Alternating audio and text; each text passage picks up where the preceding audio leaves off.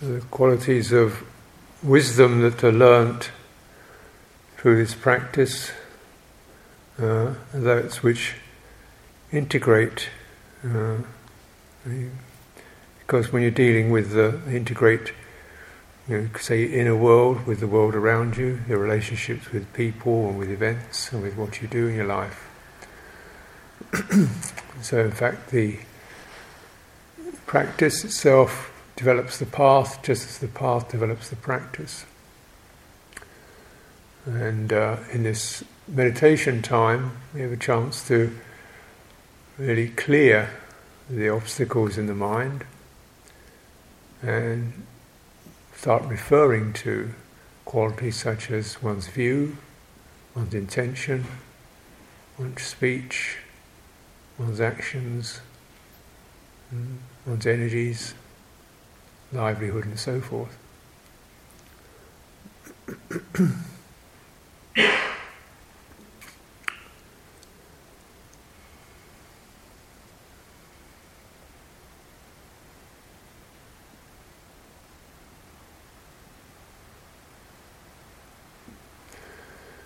And there's no doubt about it that the Buddha recognised that energy is required. Tireless energy is required, tireless persistence is required.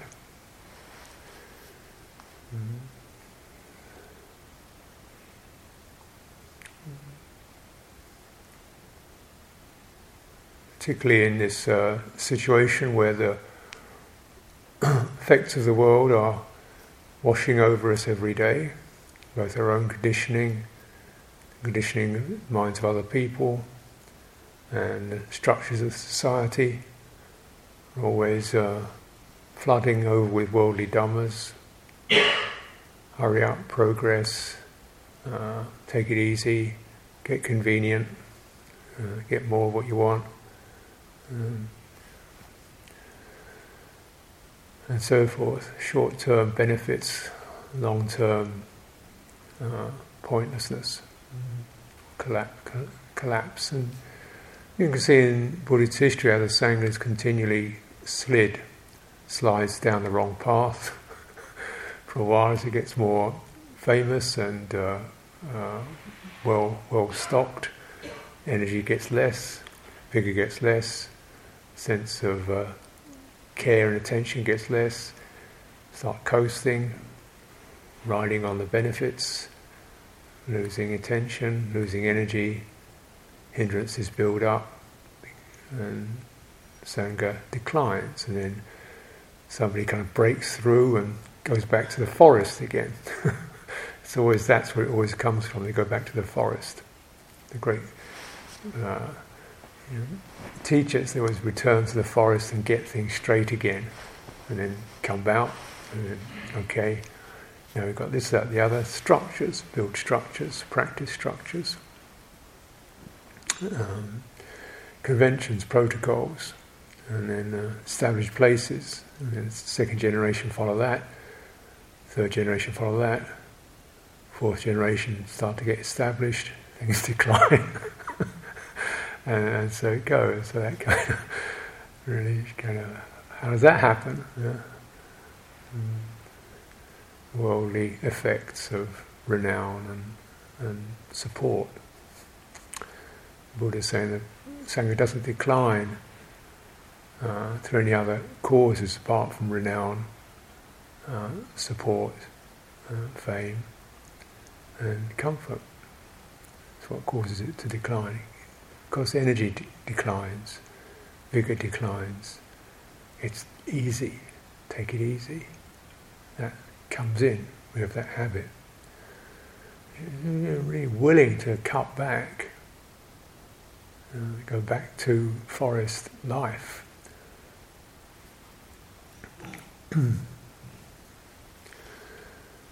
So this is our encouragement from Ajahn. He said when he came here, he says, he says, yeah, it's a good enough place to practice. Requisite support, forest, good people. He said the only thing that you have to be careful of, you won't have to go without. That's a problem. In that sense, you get easy. And then it's up to us to kind of make the effort to keep that vigilance, not get lost in material things, in building projects, in going off seeing people. Keep referring to it. But in the forest practice, you can see that is subject to delusion. And right back in the time of the Buddha, look in the Gulitsani Sutta. It says the Gulitsani Sutta, this bhikkhu comes out of the forest and comes into the assembly, and he's rude, and he's not respectful to the elders, and he encroaches on their seating places, and his speech is bad, and he said, what's the point of him living in the forest? He's rough-tongued, sloppy, because he hasn't lived with other people. He's just followed his own ways. What's the point of his forest practice? He hasn't integrated it into a path, which should be qualities of the path as a kind of sign, a holistic, for my welfare, for your welfare. You're part of it. The forest is part of it. Other creatures are part of it. Other humans are part of it. Future generations are part of it. Do I establish ways of practice and standards of behaviour that I would feel, if other people did that, I'd feel happy, and that continued in the future? And how do other people see it? Does it fit? So we kind of keep inquiring and recognising these tendencies which suggest we're prone to.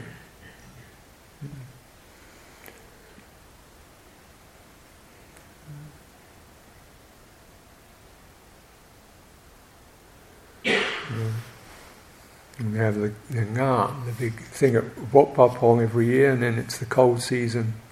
It's pretty cold, and the monks go out and sleep on the ground, give up their kutis, sleep on the ground, and even Luang Por Liam, the abbot, he'll go off, get a bale of some straw, plastic sheet, and go and sleep on the ground, give up his kuti, just to, the sense of, I'm not kind of living in some house. I'm a forest dweller. I'm over 70 years old. Right. Not expecting his cup of tea at this time or that time, and the kind of things that creeps in, don't they? When they're there, and then okay, then when it's not there, what happens then? Do we go, hey, where's my tea? Or do we say, it's not there, it's not offered, it's not given? So we cultivate, and we're careful of ourselves, because these are the first impulses that can come to mind. Where's my, what do you mean my tea? My? It's not offered, it's not there. That's it. And just the sense of that, and particularly summoners, we're living in dependence on the laity, just as the laity live in dependence on us. Do we support them? Do we look out for their welfare? Do we just think, they're there to do the cooking, fine? Do we look out for their welfare? Are we energetic in that way? We're just creating a kind of Buddhist aristocracy where the peasants look after us, or what? And vice versa, laity, they expect us to, bless their houses, or actually here to look for spiritual support in terms of clearing hindrances, and not just decorations. Make people feel calm. Do we encourage that? And do we work together? Certainly the aim of the Buddha's life after his own awakening was to generate not just a path but a field, a fourfold field, the assembly, which would then act as a human checkpoint, feedback. How are we doing? Not just as verbal feedback, but recognizing oneself within that. How am I within that? Do I acknowledge? Do I sense other people? Am I aware of that? And what is, do I model something? Do I really recognize them as fellow practitioners with hindrances and blessings and parami and struggles and suffering? Do we really look out for that and provide something relevant? These are all things to consider as we come to the closure of our Rains Retreat together. We're living as a community, and we can see how maybe things start to creep in that we weren't conscious of, we were negligent about or forgetful of, didn't really notice. It's quite normal. And then, okay, let's clear that, ward that off.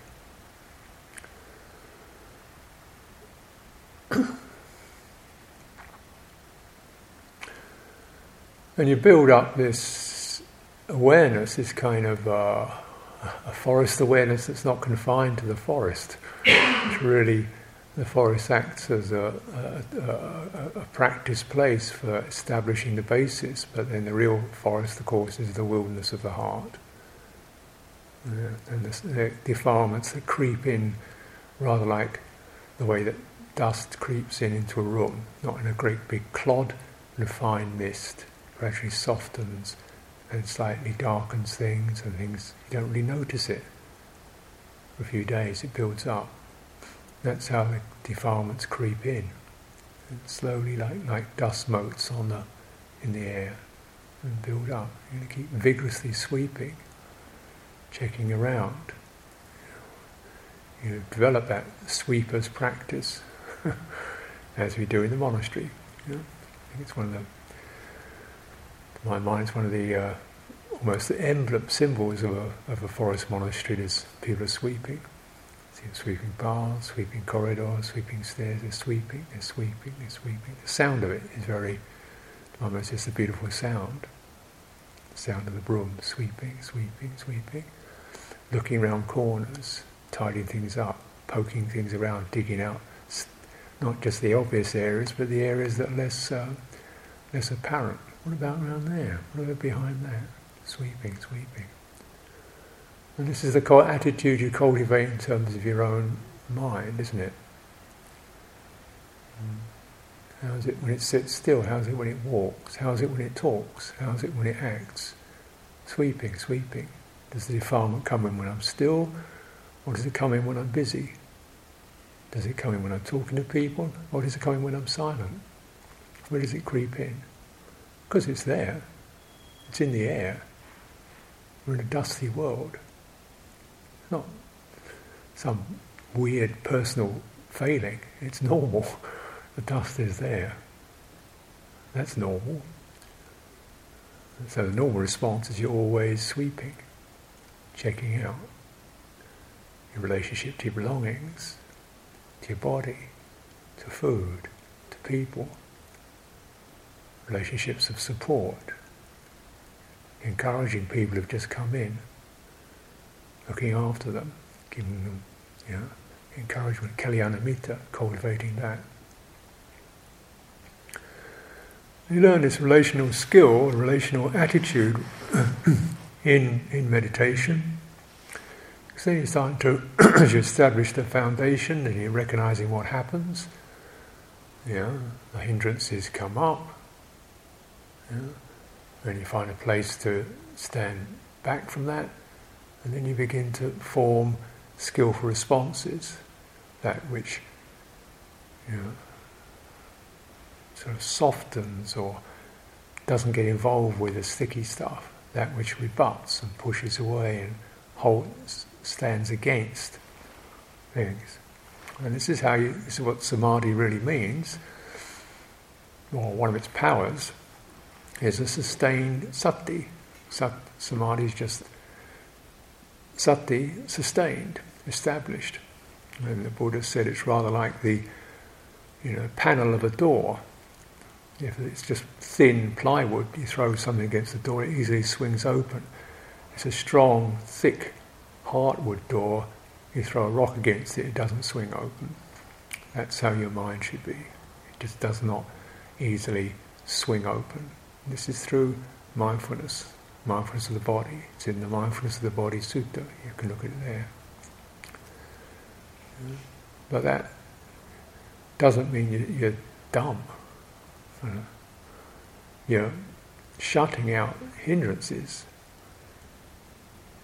by having that wide door, kind of sense of something that's firmly established, but definitely able to sense things. So what we cultivate, that openness which doesn't adopt. You receive impressions, you don't adopt them casually. You don't recoil from them unnecessarily. You check. Contact. Establish the foundation. And now cultivating that strength of mind, strength of citta, as you start to, you're practicing relationship with your meditation object, your body, your nimittas, your sounds, whatever you're practicing with. Are you going too fast? So you're not picking. Are you picking it up? Vitakka. Is your mind pointing to that, or is it just kind of, well, here we are. And so that consciously picks up that vitakka, points to it. Mind is intending. Vitakka is associated with speaking, vitakka vichara. They're called the qualities that give rise, that act as the condition for speech or inner speech, thinking. But you might say it's not the kind of discursive, rambling streams of thought, it's just this point where you get something. Have you got it? How is that? Have you got it? How is that? That's like vitakka vichara. You got it? How is that? Are you there? Is it you getting it? Find a point you can establish. How is that? How is that? And as you're going to notice, obviously in meditation the object is subject to subtle changes. It's not nothing is certain, nothing is fixed, nothing's still. As still as you get, you're still experiencing life, which is not still at all. If your body breathing, it's relatively still, but it's still not still because it's alive. It means it's shifting and changing, and that's excellent because this is that's what everything else is doing. So, if we learn with that, we realise you've got to have that kind of pointing that's steady and continual, listening to how it is. How is it? How is it? Checking it. And that kind of quality of attention is going to stand you in good stead for daily life, because of course people are changing, events are changing, weather's changing, we move around from place to place, sometimes it gets busy, quiet, things are often changing. Yeah. So you can't just say, oh, it's that's it, switch off. And something else would like to do that, get it established, and we don't have to keep paying attention to it. Go through a routine, This is the Sila Bhatta Paramasa. You just got a structure you stick onto, and it's automatic. And when it's automatic, you build up a stock series of actions. This is how you clean the room, this is how you do this, you do that. And then you do it automatically, and you're losing some of the benefits of that. You notice, like, you sweep the path, it's never the same leaves, is it? They come down in different patterns, and you've got and areas. And so, people are never the same. Do we take them to establish them in our minds as the same? That same person in your, if you think it's the same person, that's something, that's an image in your mind, right? And that's easy, isn't it? I know her, she's that. I know him, he's that. It's easy, and yeah, it's roughly correct. But for awakening practice, you don't want to be roughly correct. You want to give up the image and deal with the reality as best you can. How is that? How is that? You got it? Within? Well, these fixed images eventually, as we recognise, become sources of defilement.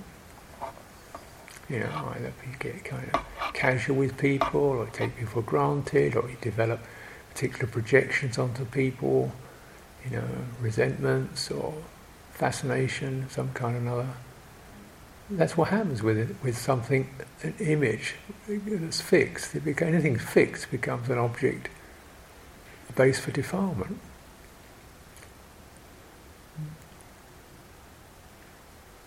That's why it's so seductive, because we want things to be fixed.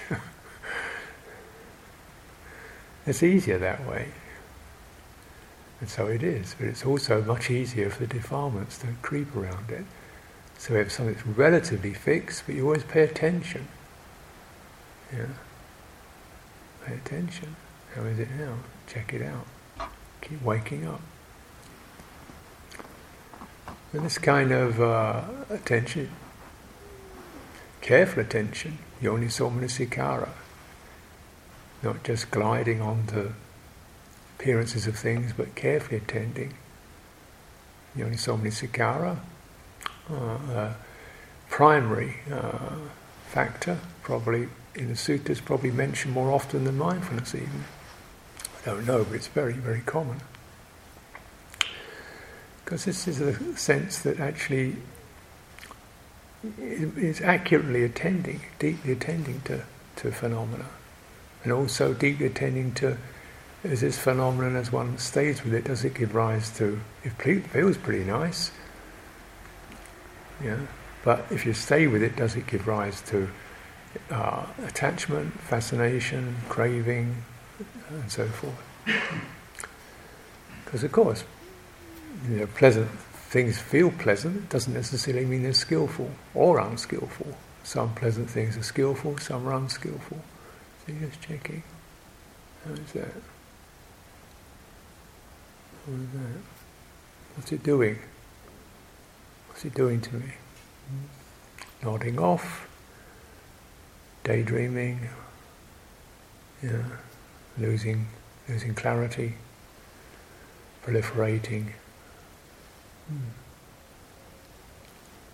Pulling out, carefully attending.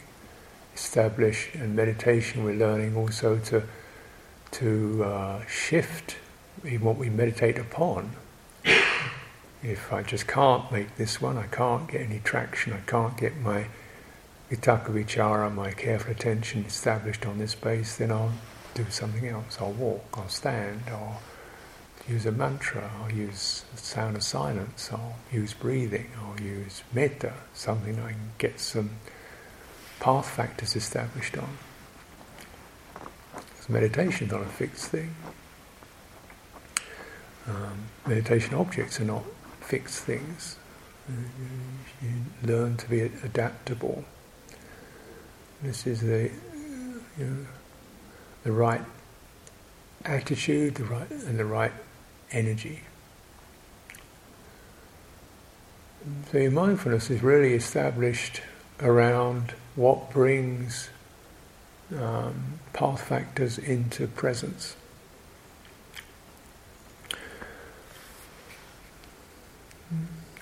So we assume, say, mindfulness is mindfulness of body, which it is, of course, but then why is mindfulness like 4 or 5, 6 steps down the path? Because, of course, before the samasati, there has to be right view and right intention and right energy, right effort to find a suitable, so that the mind is suitably holding things. Because if we're not holding suitable things in a suitable, skillful way, if we're not bearing suitable phenomena in a suitable way, then sati turns into upadana, clinging, just stuck onto, habitual stuck, rather than careful holding. And they're the reverse of each other, and yet there can be a certain similarity. Yeah, but except upadana doesn't have right view, right intention, right thought, or right vitakka vichara, or right energy in it, right effort in it. It's the easy one. Upadana's the easy slide onto, grab hold of. Maybe the first thing we jump to. Wait, what are you doing? This is the way that we learn the path. So cultivating like this, one looks inwardly, one looks outwardly. One looks into one's inner life, one looks into one's outer life, one sweeps around. And though it may sound like it's very active, it's a steady, purposeful, calm, sober recognition. It's a sober energy. Not just doing things to keep busy, I'm doing things in a purposeful, sober way. My mind is in harmony with what needs to be done. And therefore there's a certain steadiness. We're not just idealistic. I want to do all the nisajik, I want to do the 13 dhutangas, I want to do the real forest monk, I want to do the sitters practice, the no eating, the no sleeping, the no everything. Wait a minute. Have you learned to relate to your mind yet? Before you start getting idealistic, you can go that way. Relate to just, here you are, what's needed, what's supportive, where the path factors get supported, how can you extend that, how can you make it further it? You're learning. It's not just the idealism and aiming for just really the aim is very close of what you're doing, where you are, who you're living with, situations such as this. In this way we cultivate a path that in some ways is not evident. It's quiet. It's not evident. Because it's not a fixed thing. It's fixed in terms of its samma and its wholesomeness. And that's something we only can know for ourselves.